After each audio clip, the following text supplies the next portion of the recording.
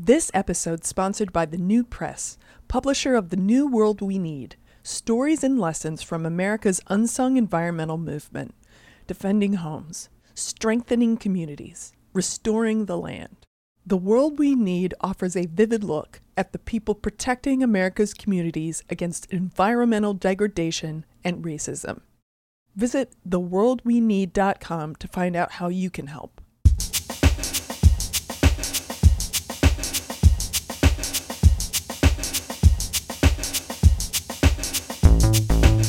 Welcome to the Harper's Podcast. My name is Violet Lucca, and I'm the web editor. A little more than a month after the Parkland shooting, former Congressman Steve King's Facebook account posted a photo of student activist X Gonzalez wearing a Cuban flag patch alongside text that began, quote, "This is how you look when you claim Cuban heritage yet don't speak Spanish," end quote.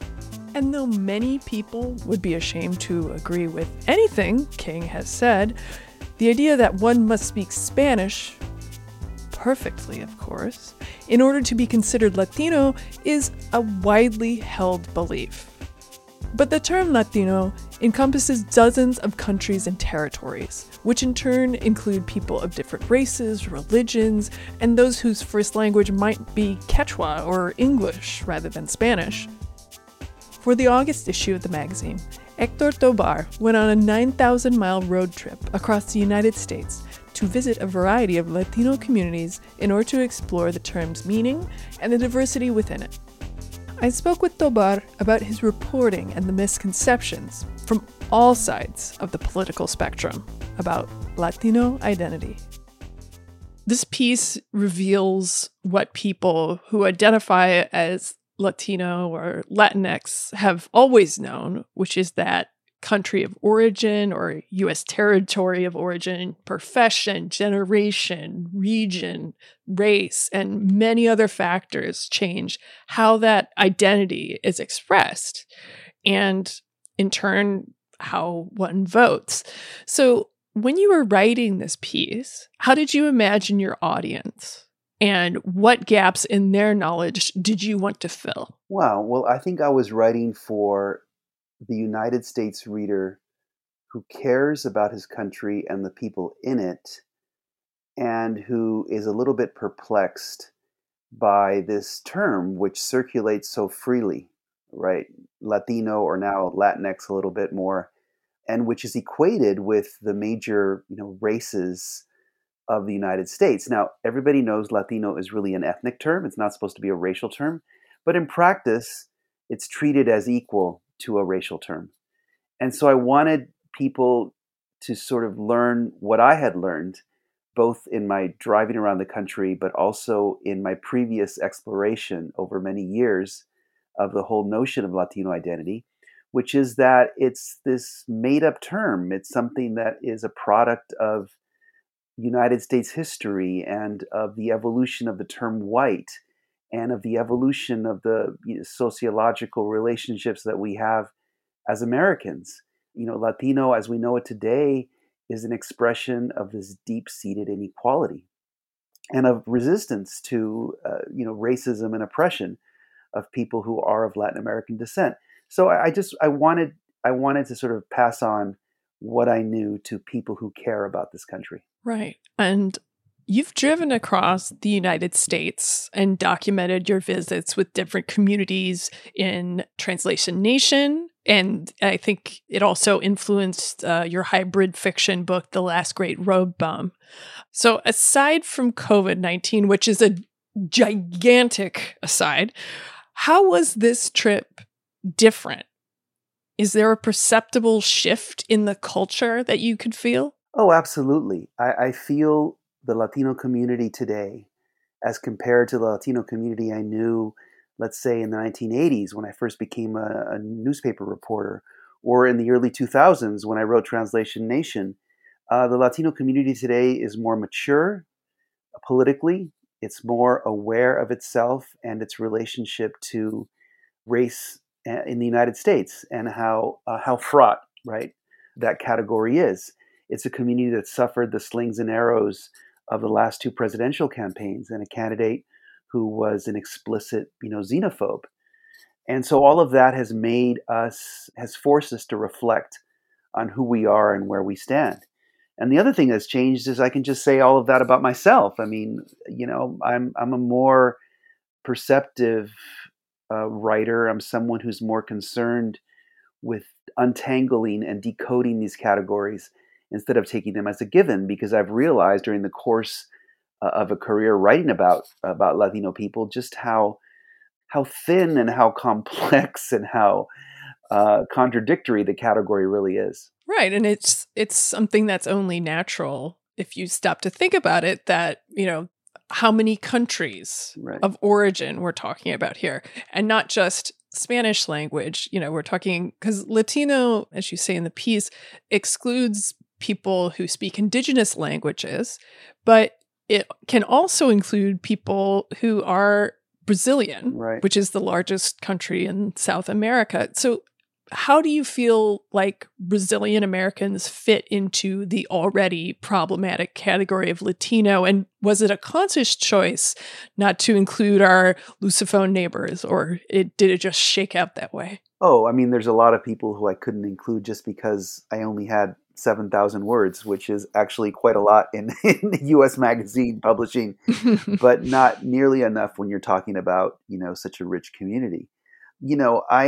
I worked in Brazil for a while. I was the Rio de Janeiro bureau chief of the LA Times, and I know a lot about the Brazilian community in this country.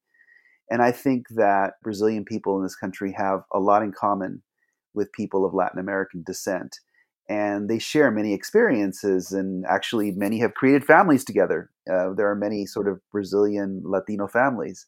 But on the other hand, there is a very distinct Brazilian experience in terms of not just language, but culture and the very unique experience of race relations in Brazil, which also, have some similarity to the Caribbean experience, but absolutely. So I think, yes, I think that the Brazilian is a category that overlaps with and sometimes can be included in Latino. I think, especially if you marry into a Latino family, if you're a Brasileiro who marries into a Latino family, then you're gonna see those similarities and live them and maybe even embrace them. Right. And I want to hone in on this again. Despite the many differences, how would you characterize maybe that core shared experience? I mean, a large part of it comes from Spanish colonialism and the experience of colonialism, period. But how else would you characterize it, that shared thing? Right. I think that after many years, I finally arrived at the realization that the term Latino really means two things. It means mixed. Latino is a synonym for mixed because Latin America is the product of all of this incredible mixing, right? So Latino is indigenous and African, and it's European.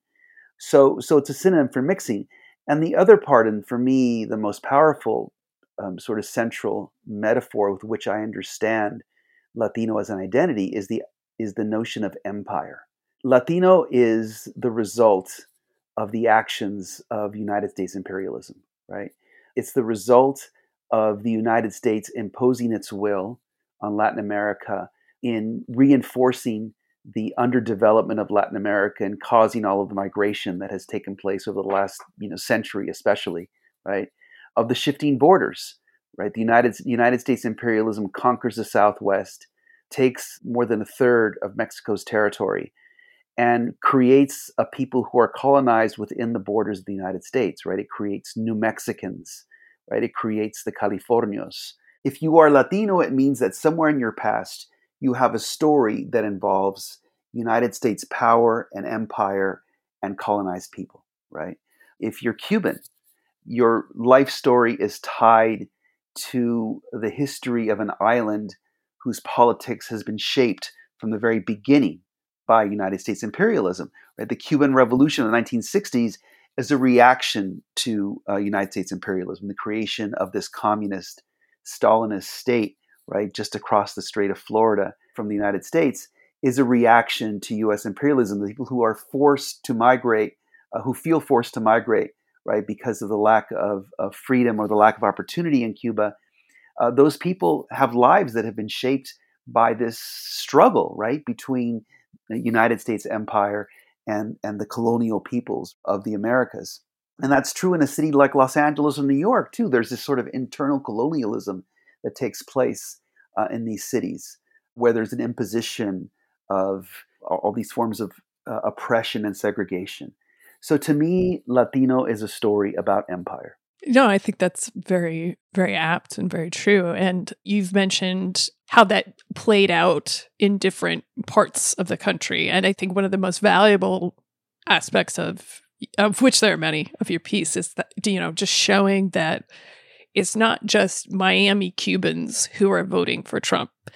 The Democratic Party seems to sort of rely on this message that we're the less racist party and you should therefore vote for us.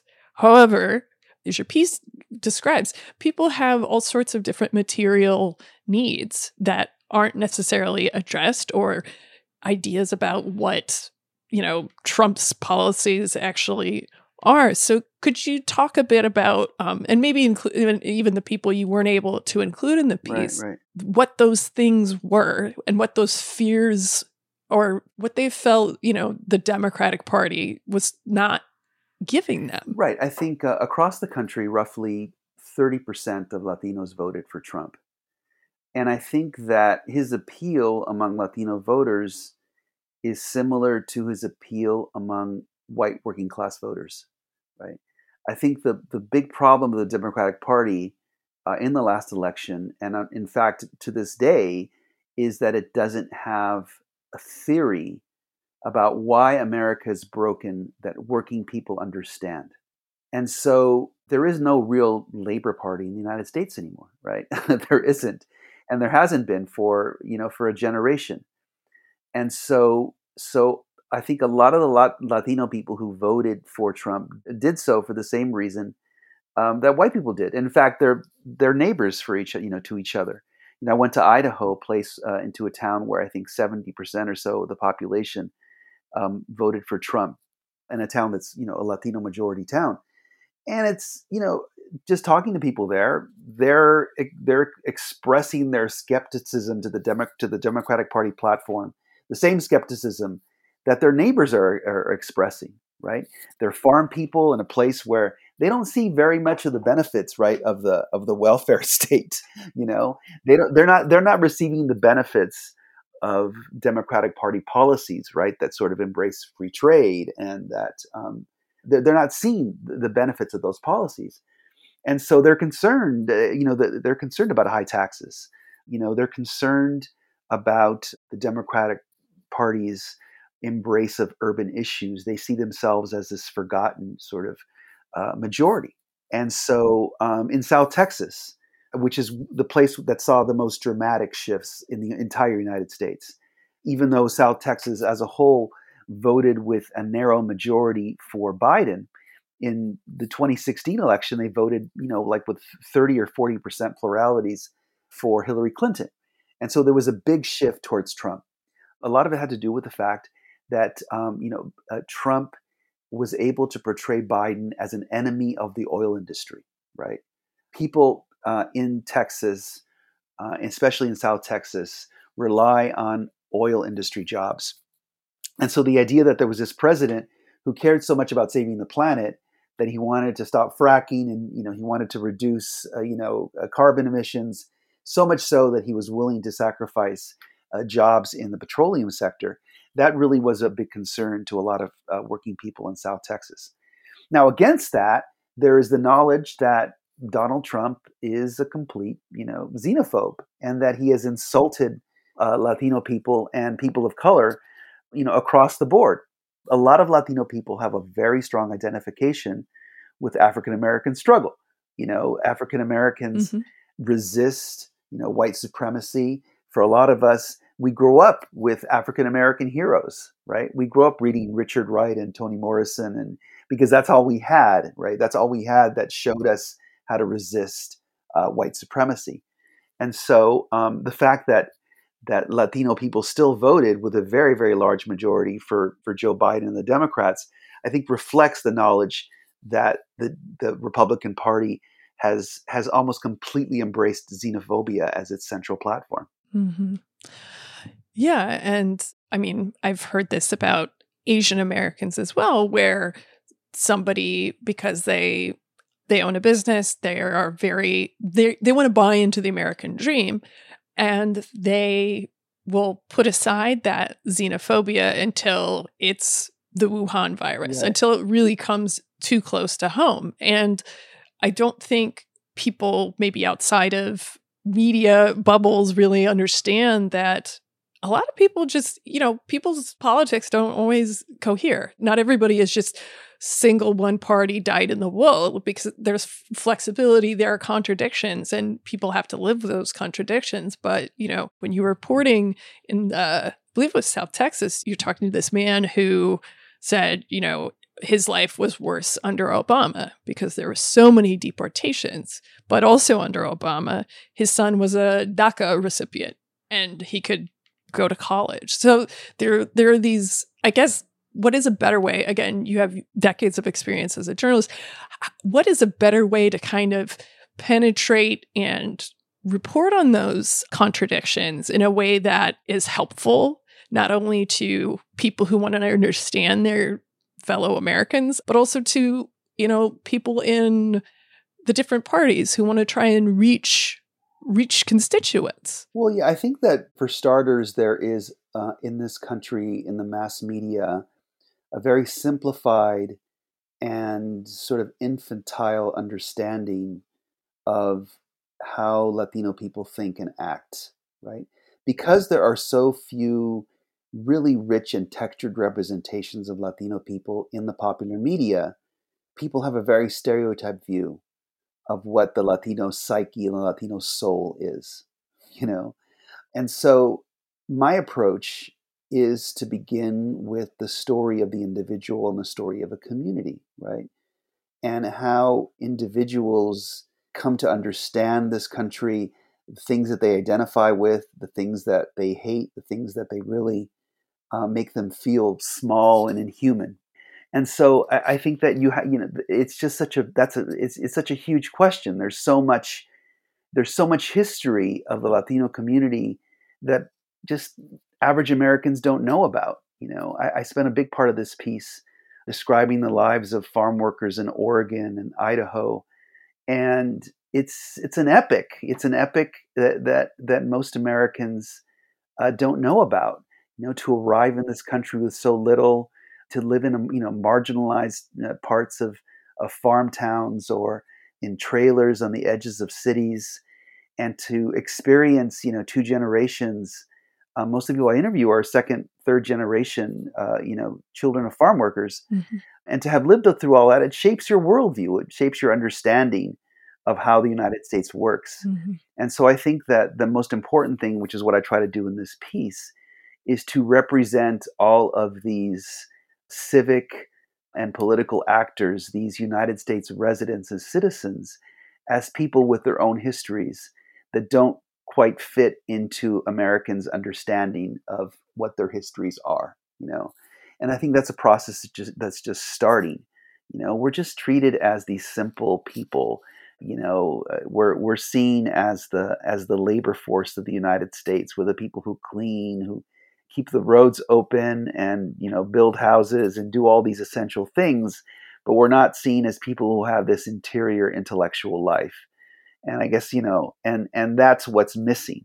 I think it's the Latino, the Mexican, the Guatemalan, the Cuban, the Puerto Rican person as a person with this rich intellectual interior life is really what's missing. And so if you don't see a people like that, then you're going to only have this very simplistic understanding of what their political choices are. Mm-hmm. And that's what my piece has attempted to sort of change and to fill a little bit of that vacuum. And in fact, my whole work as a writer over the course of more than 30 years has been to fill that vacuum. Yeah, I mean, you gave an interview where you described the pornography of immigration, which is, and I would agree with this, there are so many news stories about Latinos that are almost exclusively limited to the experience of undocumented migrants, which is an important story to tell, but you have an image of a family being apprehended at the border and then stuck in a cell. And so for racists, that's an image that reinforces the notion of migrants as criminals. And for people on the other side of the aisle, it creates this paternalistic kind of view of like, oh, these poor people, and they only ever suffer. Right. And it's exactly, and not only that, it's an incomplete, the portrait of Latino people, even of undocumented immigrants, isn't even complete as to being undocumented immigrants, because your average undocumented immigrant has one memory of humiliation, or maybe a few, but also has a lifetime of making do, and a lifetime of succeeding, and a lifetime of establishing the daily routines of a life in the United States. And that's never portrayed. It's very rarely portrayed. It's definitely not portrayed, at the highest levels of American literature. No, it's not portrayed in American film and television. You don't see that. You don't see the richness of this, the complexity of this experience, right? People and all their foibles. And it's extremely frustrating. And so, think about our understanding, the average American's understanding of the Black experience now as compared to 20 or 30 years ago. Think of all the work that Black playwrights and thinkers and social critics and novelists have done to give Americans this really rich, portrait of African American life. They've accomplished so much, and that has helped to raise the understanding of of how we think about race relations, especially when we think about Black and white relations. Unfortunately, we as Latino writers and creators, we haven't been given yet those opportunities. We're a much younger community.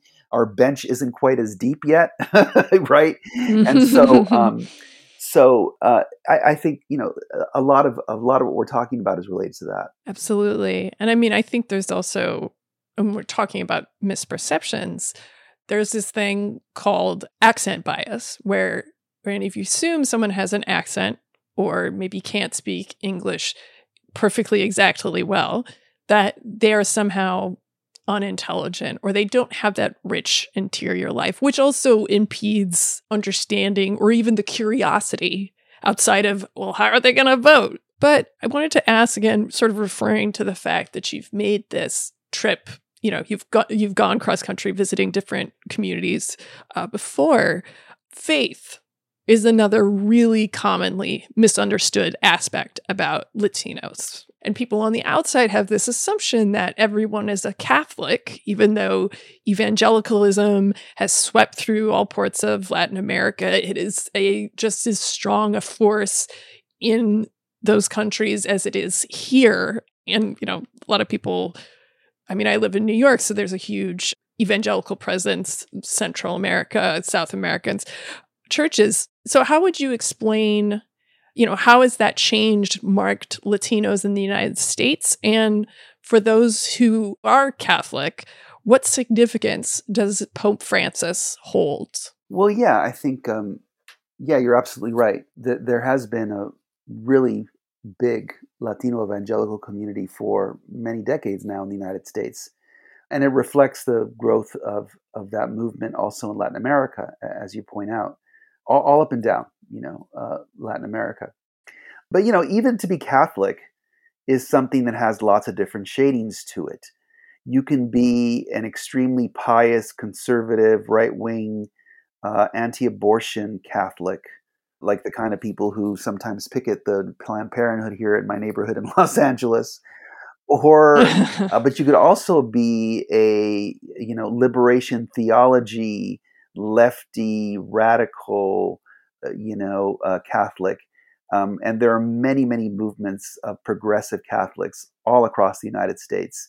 These are the people who, back in the day, created asylum for Central American immigrants, right? When there was a big asylum movement in this country. People like my friend, Father Greg Boyle, who worked for many years in the projects in East Los Angeles with gang members, trying to tone down gang violence, but also promoting this idea of the gang member as a human being, right? As opposed to an evil villain. Right. And so that's, and with this very powerful Catholic message of love. So yeah, there's this incredible diversity. I think that there is across all of these different religious groupings, there is a strong movement towards cultural conservatism. I think you would find anywhere in the United States where Latinos vote that there are many Latino voters who are not quite on board with the idea of abortion rights. Of course, that's changing, right? As the community ages and people, become more aware. Every generation of voters, there's more feminists. It's just, it's just inevitable. I see it among my students. Yeah. I'm a teacher at the University of California, and so there's a growing consciousness, right, of women's rights and of feminism in the Latino community as elsewhere. But still, there is this very powerful streak of conservatism, and so this is something that Republican candidates have been able to use to draw Latino voters. George W. Bush did it. His dad, George H.W. Bush, also was able to sort of draw a lot of Latino voters, not to mention Ronald Reagan, right? Mm-hmm. And so, yeah, absolutely. I think there is this very rich and varied religious spectrum. Now, also throw into this something that a lot of people don't talk about, but which to me is also a spiritual element of the community, is that there's this growing embrace of indigeneity, right? Of an indigenous Yes. worldview. This is something that, especially among the younger generation of Latino and Latinx people, is a really powerful thread in our community. Is this idea that we need to understand that we have, almost all of us have this indigenous past. It's been hidden from us. It is in my family, in my case.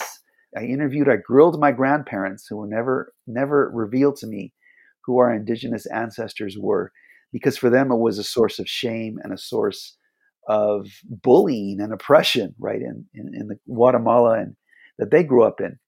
And so that's, I think, now a really growing thread in the spirituality of the Latino community. Yeah, I believe in many parts of Central America, to call someone stupid, you would say, "Qui indio," Right. which it's horrible, but the self-hatred, again, that's coming from colonialism, and it's also coming from the US too, as, trying to pigeonhole everyone. Yeah, and you mentioned before too accent bias, and it's the same thing.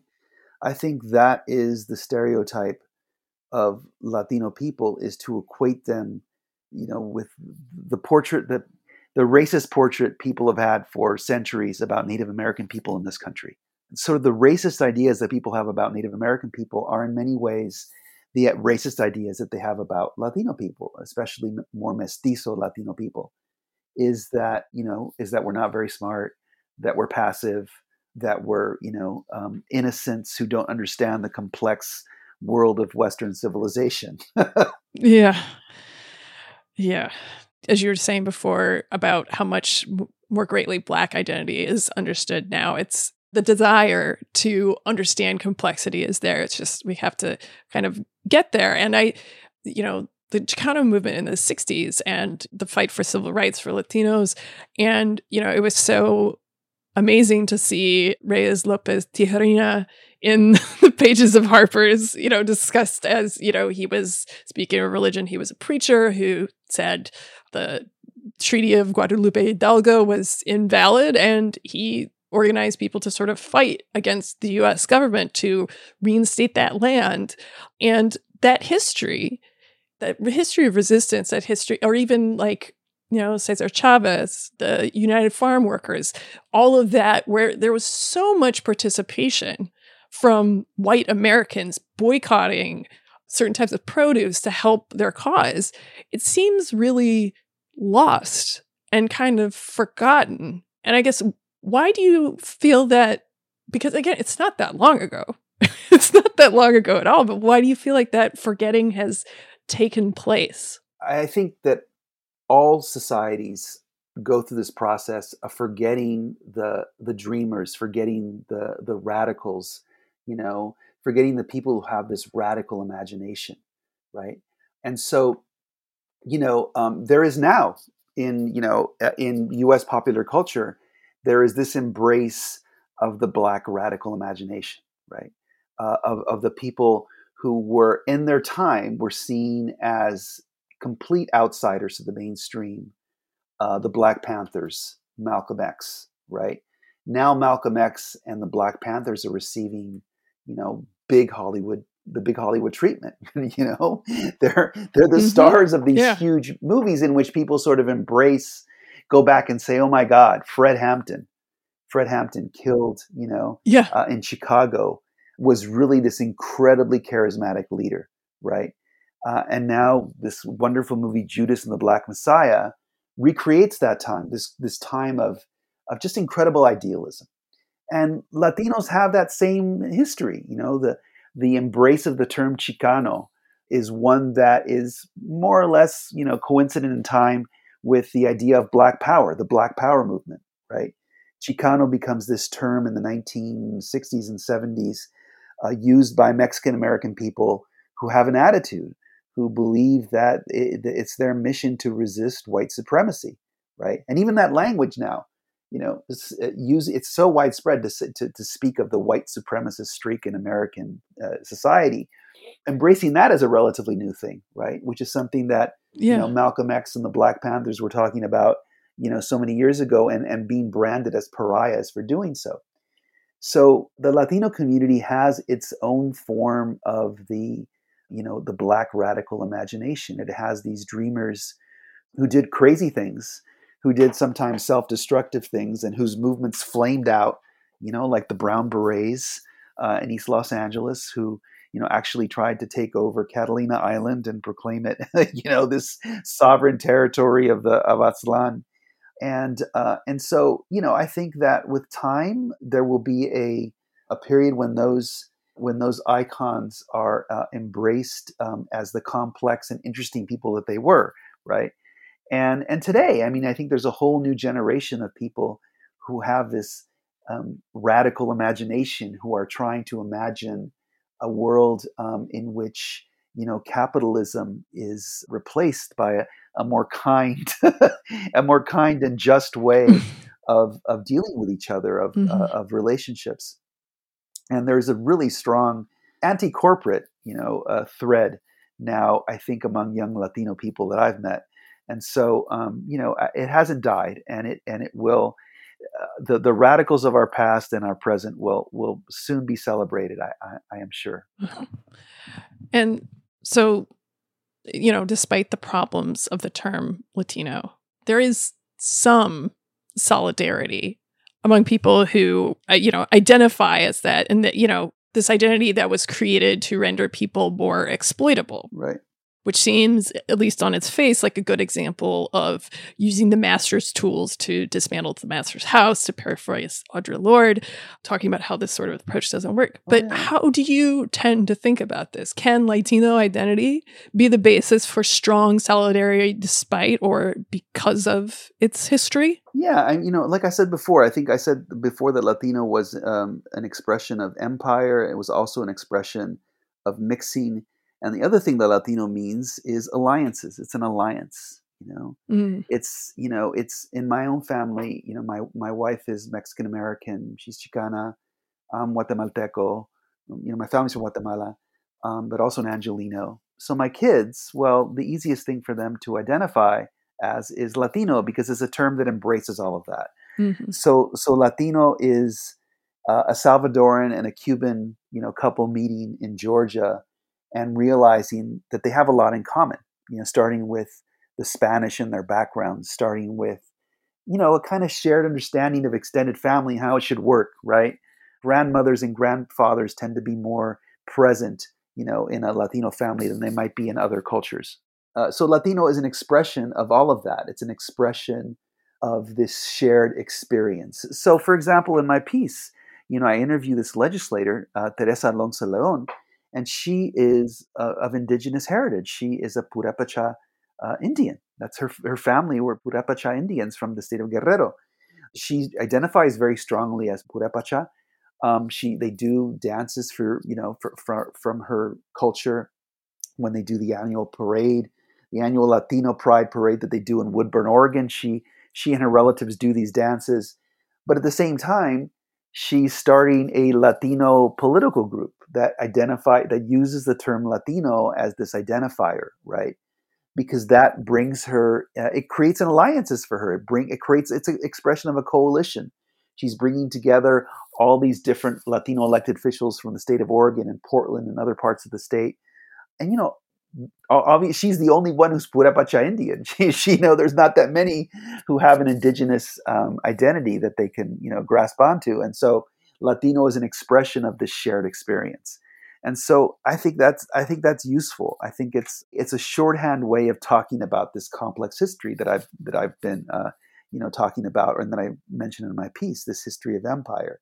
It's a way of talking about these huge forces in our lives that dominate our lives and our relationship to those forces. Right.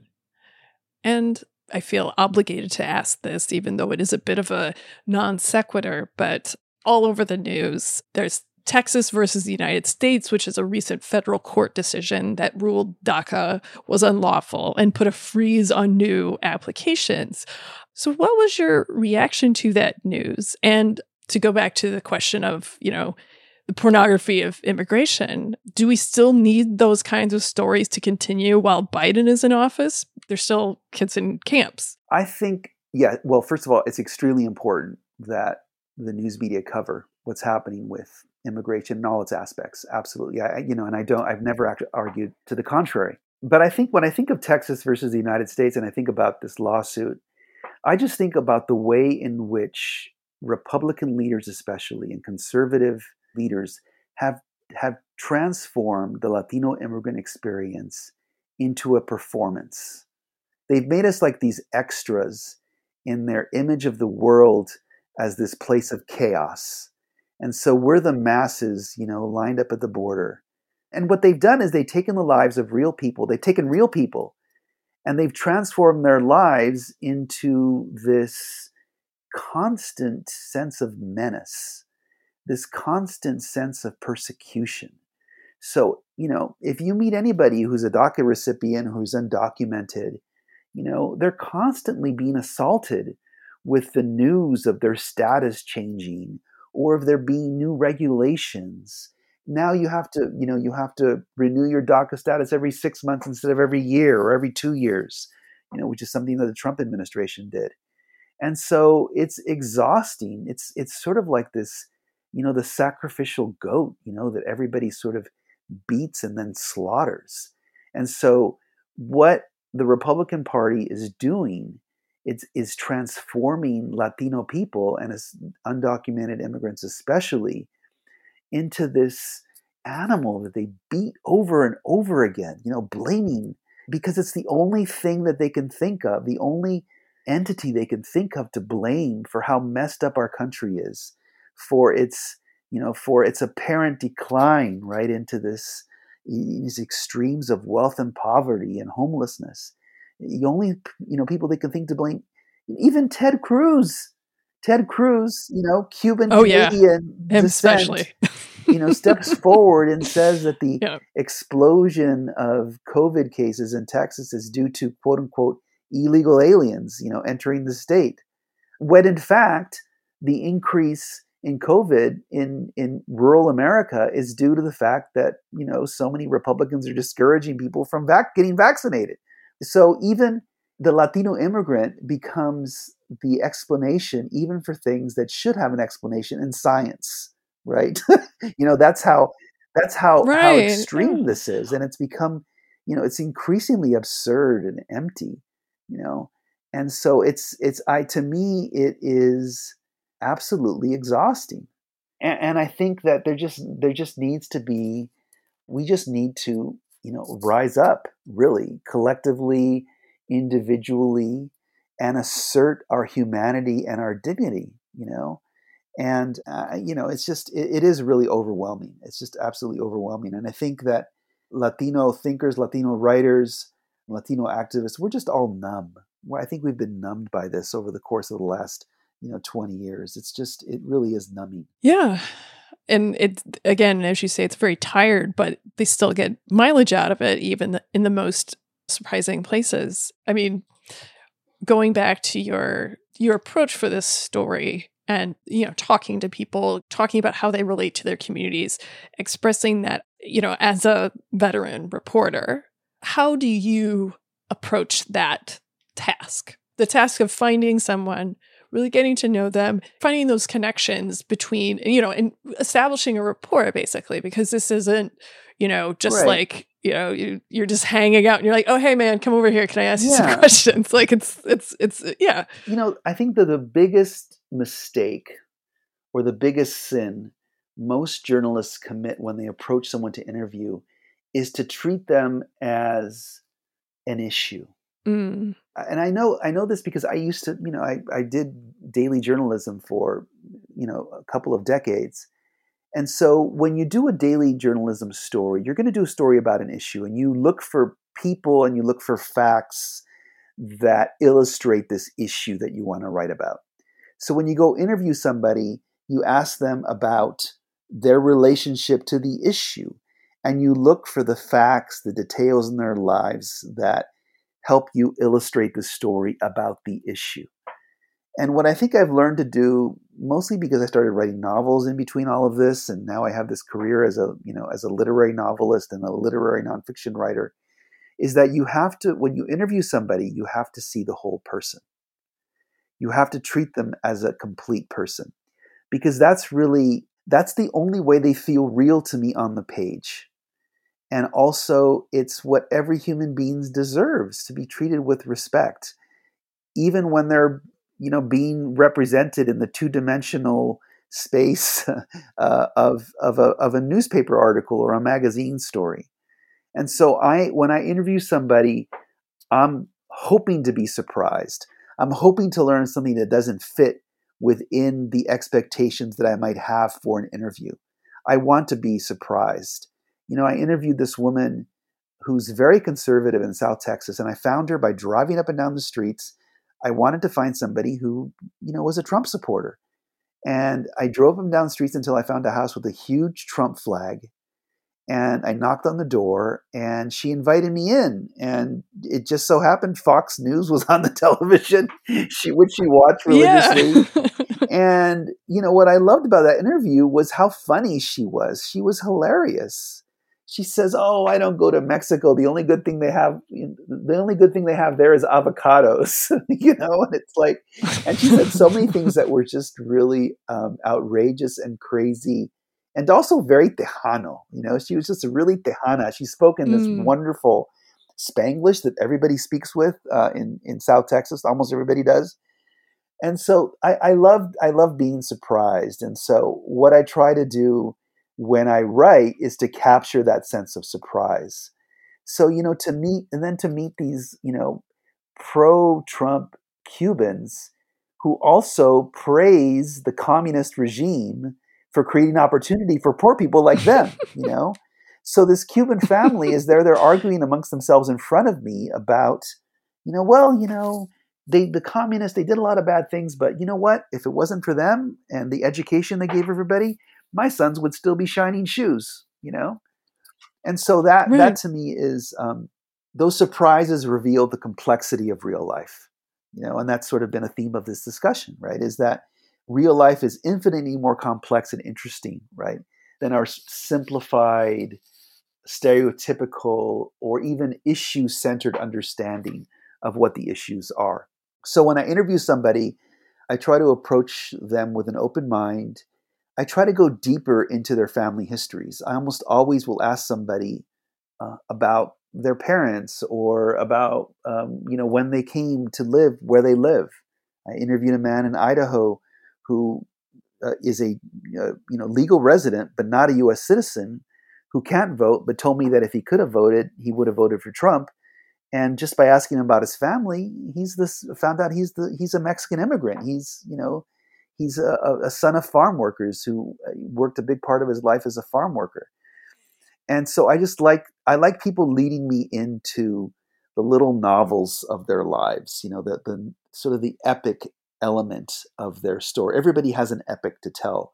And you can find out the basic parameters of the epic in about 10 or 15 minutes, if you are patient enough and curious enough. And that's how I approach my interviews, is I believe everybody has something to teach me. Everybody has something to teach me. Everybody has something to share with me that's going to make me feel like it's my very first interview ever. And I love that about it, about being a journalist and being an interviewer. Well, I feel like I've learned something. Oh. So thank you. It was a pleasure to talk to you. Yeah. And thanks for making this time. No, thank you. And thanks to Harper's for giving me this assignment. I think it's a unique thing in the history of U.S. magazine journalism. I don't know if a United States magazine has ever, paid a Latino writer to travel 9,000 miles across the United States and write about Latino identity. So I'm so grateful to Harper's. I grew up reading Harper's, and it formed me as a writer. And to see my words in that beautiful Harper's font was, to me, one of the great thrills of my career. So thank you to Harper's too. Excellent. You've been listening to the Harper's Magazine podcast, produced by Violet Lucca and Andrew Blevins. The music is Cut and Shoot by Febrifuge. Harper's Magazine is the oldest general interest monthly in America, exploring the issues that drive our national conversation through long-form narrative journalism and essays. To get 12 issues for $21.97, visit harpers.org/save.